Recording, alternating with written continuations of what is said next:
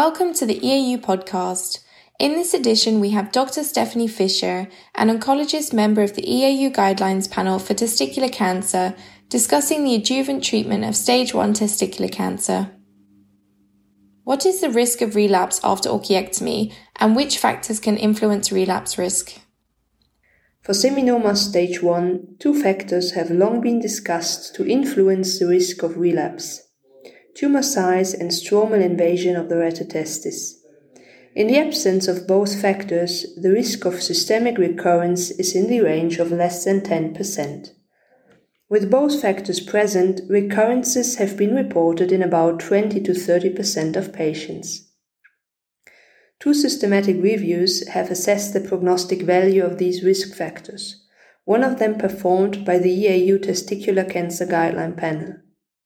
The quality of the underlying studies has been criticized and the conclusion drawn that the prognostic power of the two factors is actually too low to advocate their routine use for clinical decision-making.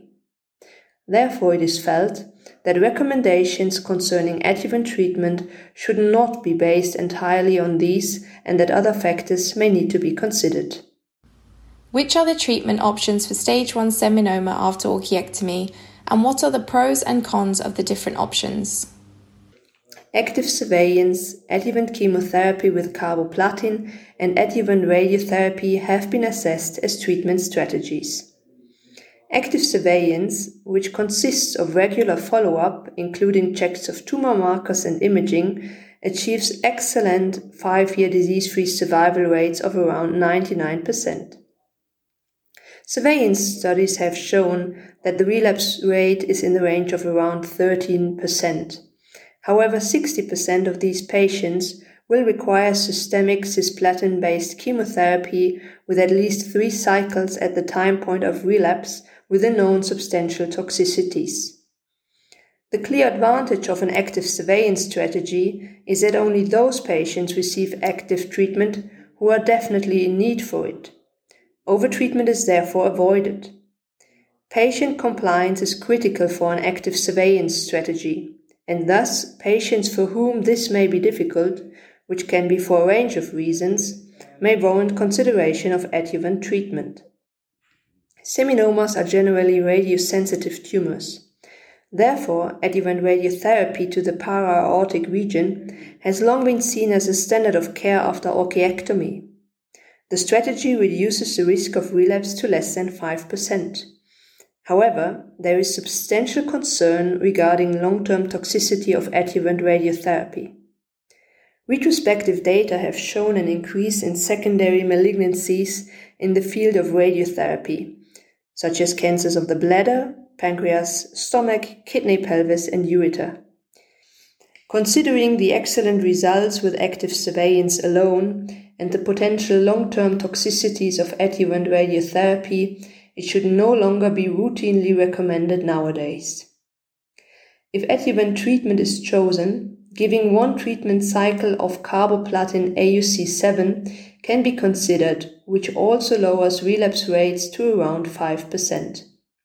This strategy has been shown to be non-inferior to adjuvant radiotherapy in terms of disease-free survival and has a more favorable toxicity profile with less lethargy and time off work. So far, no increased risk of secondary malignancies has been reported after adjuvant carboplatin. Accurate dosing according to kidney function is essential, preferentially using nuclear medicine techniques. Despite good tolerance of adjuvant carboplatin, this treatment still represents overtreatment for a majority of around 80% of patients with seminoma stage 1, who are cured with orchiectomy alone. So, in summary, which recommendation can be given for the management of stage 1 seminoma after orchiectomy? Because of the excellent oncological outcome, active surveillance can be seen as a preferred treatment strategy for the majority of patients.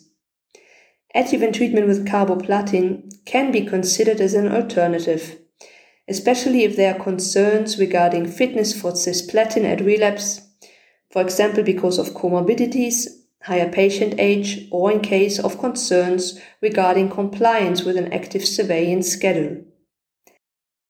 Adjuvant radiotherapy should be reserved for very selected individual cases only, such as in the situation of contraindications for carboplatin and cisplatin. Now let us switch to non-seminoma. What is the relapse risk and which are risk factors for recurrence in non-seminoma stage 1?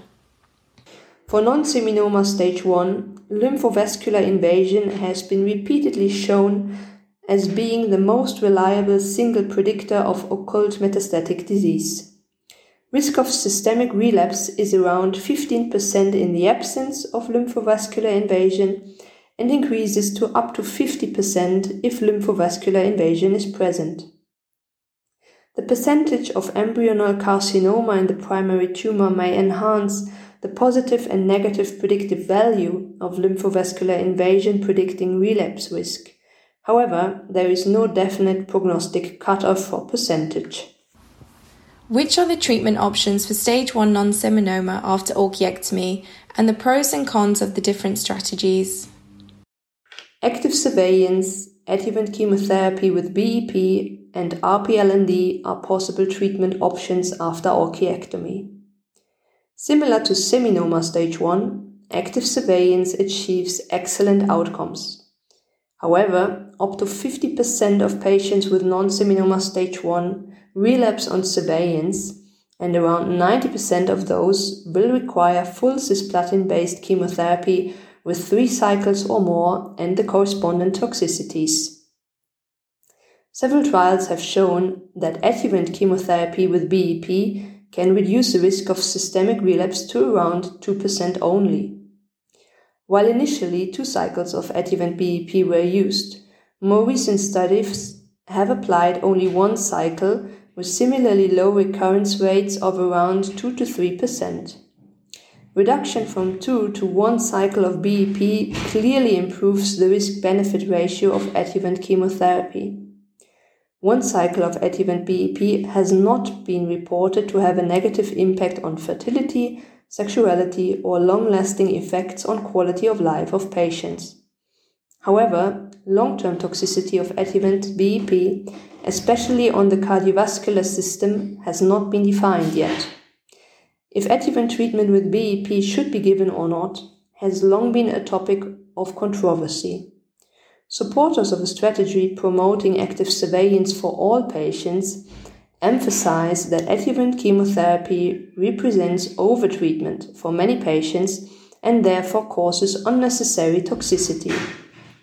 However, supporters of adjuvant chemotherapy argue that the cumulative number of cisplatin-based cycles is actually reduced by giving adjuvant treatment, because many patients are spared from the requirement of undergoing 3 or more cycles with much higher toxicity.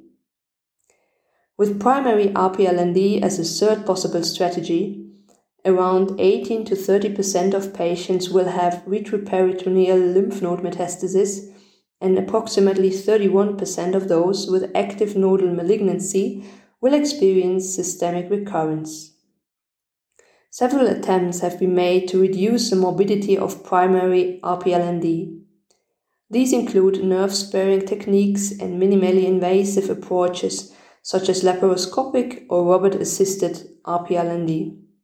These strategies, however, cannot be recommended outside high-volume centers with appropriate expertise.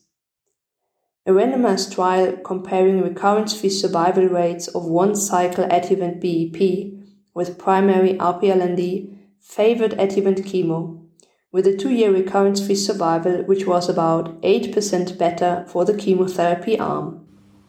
So, in summary, can a recommendation be given for management of stage 1 non-seminoma after orchiectomy?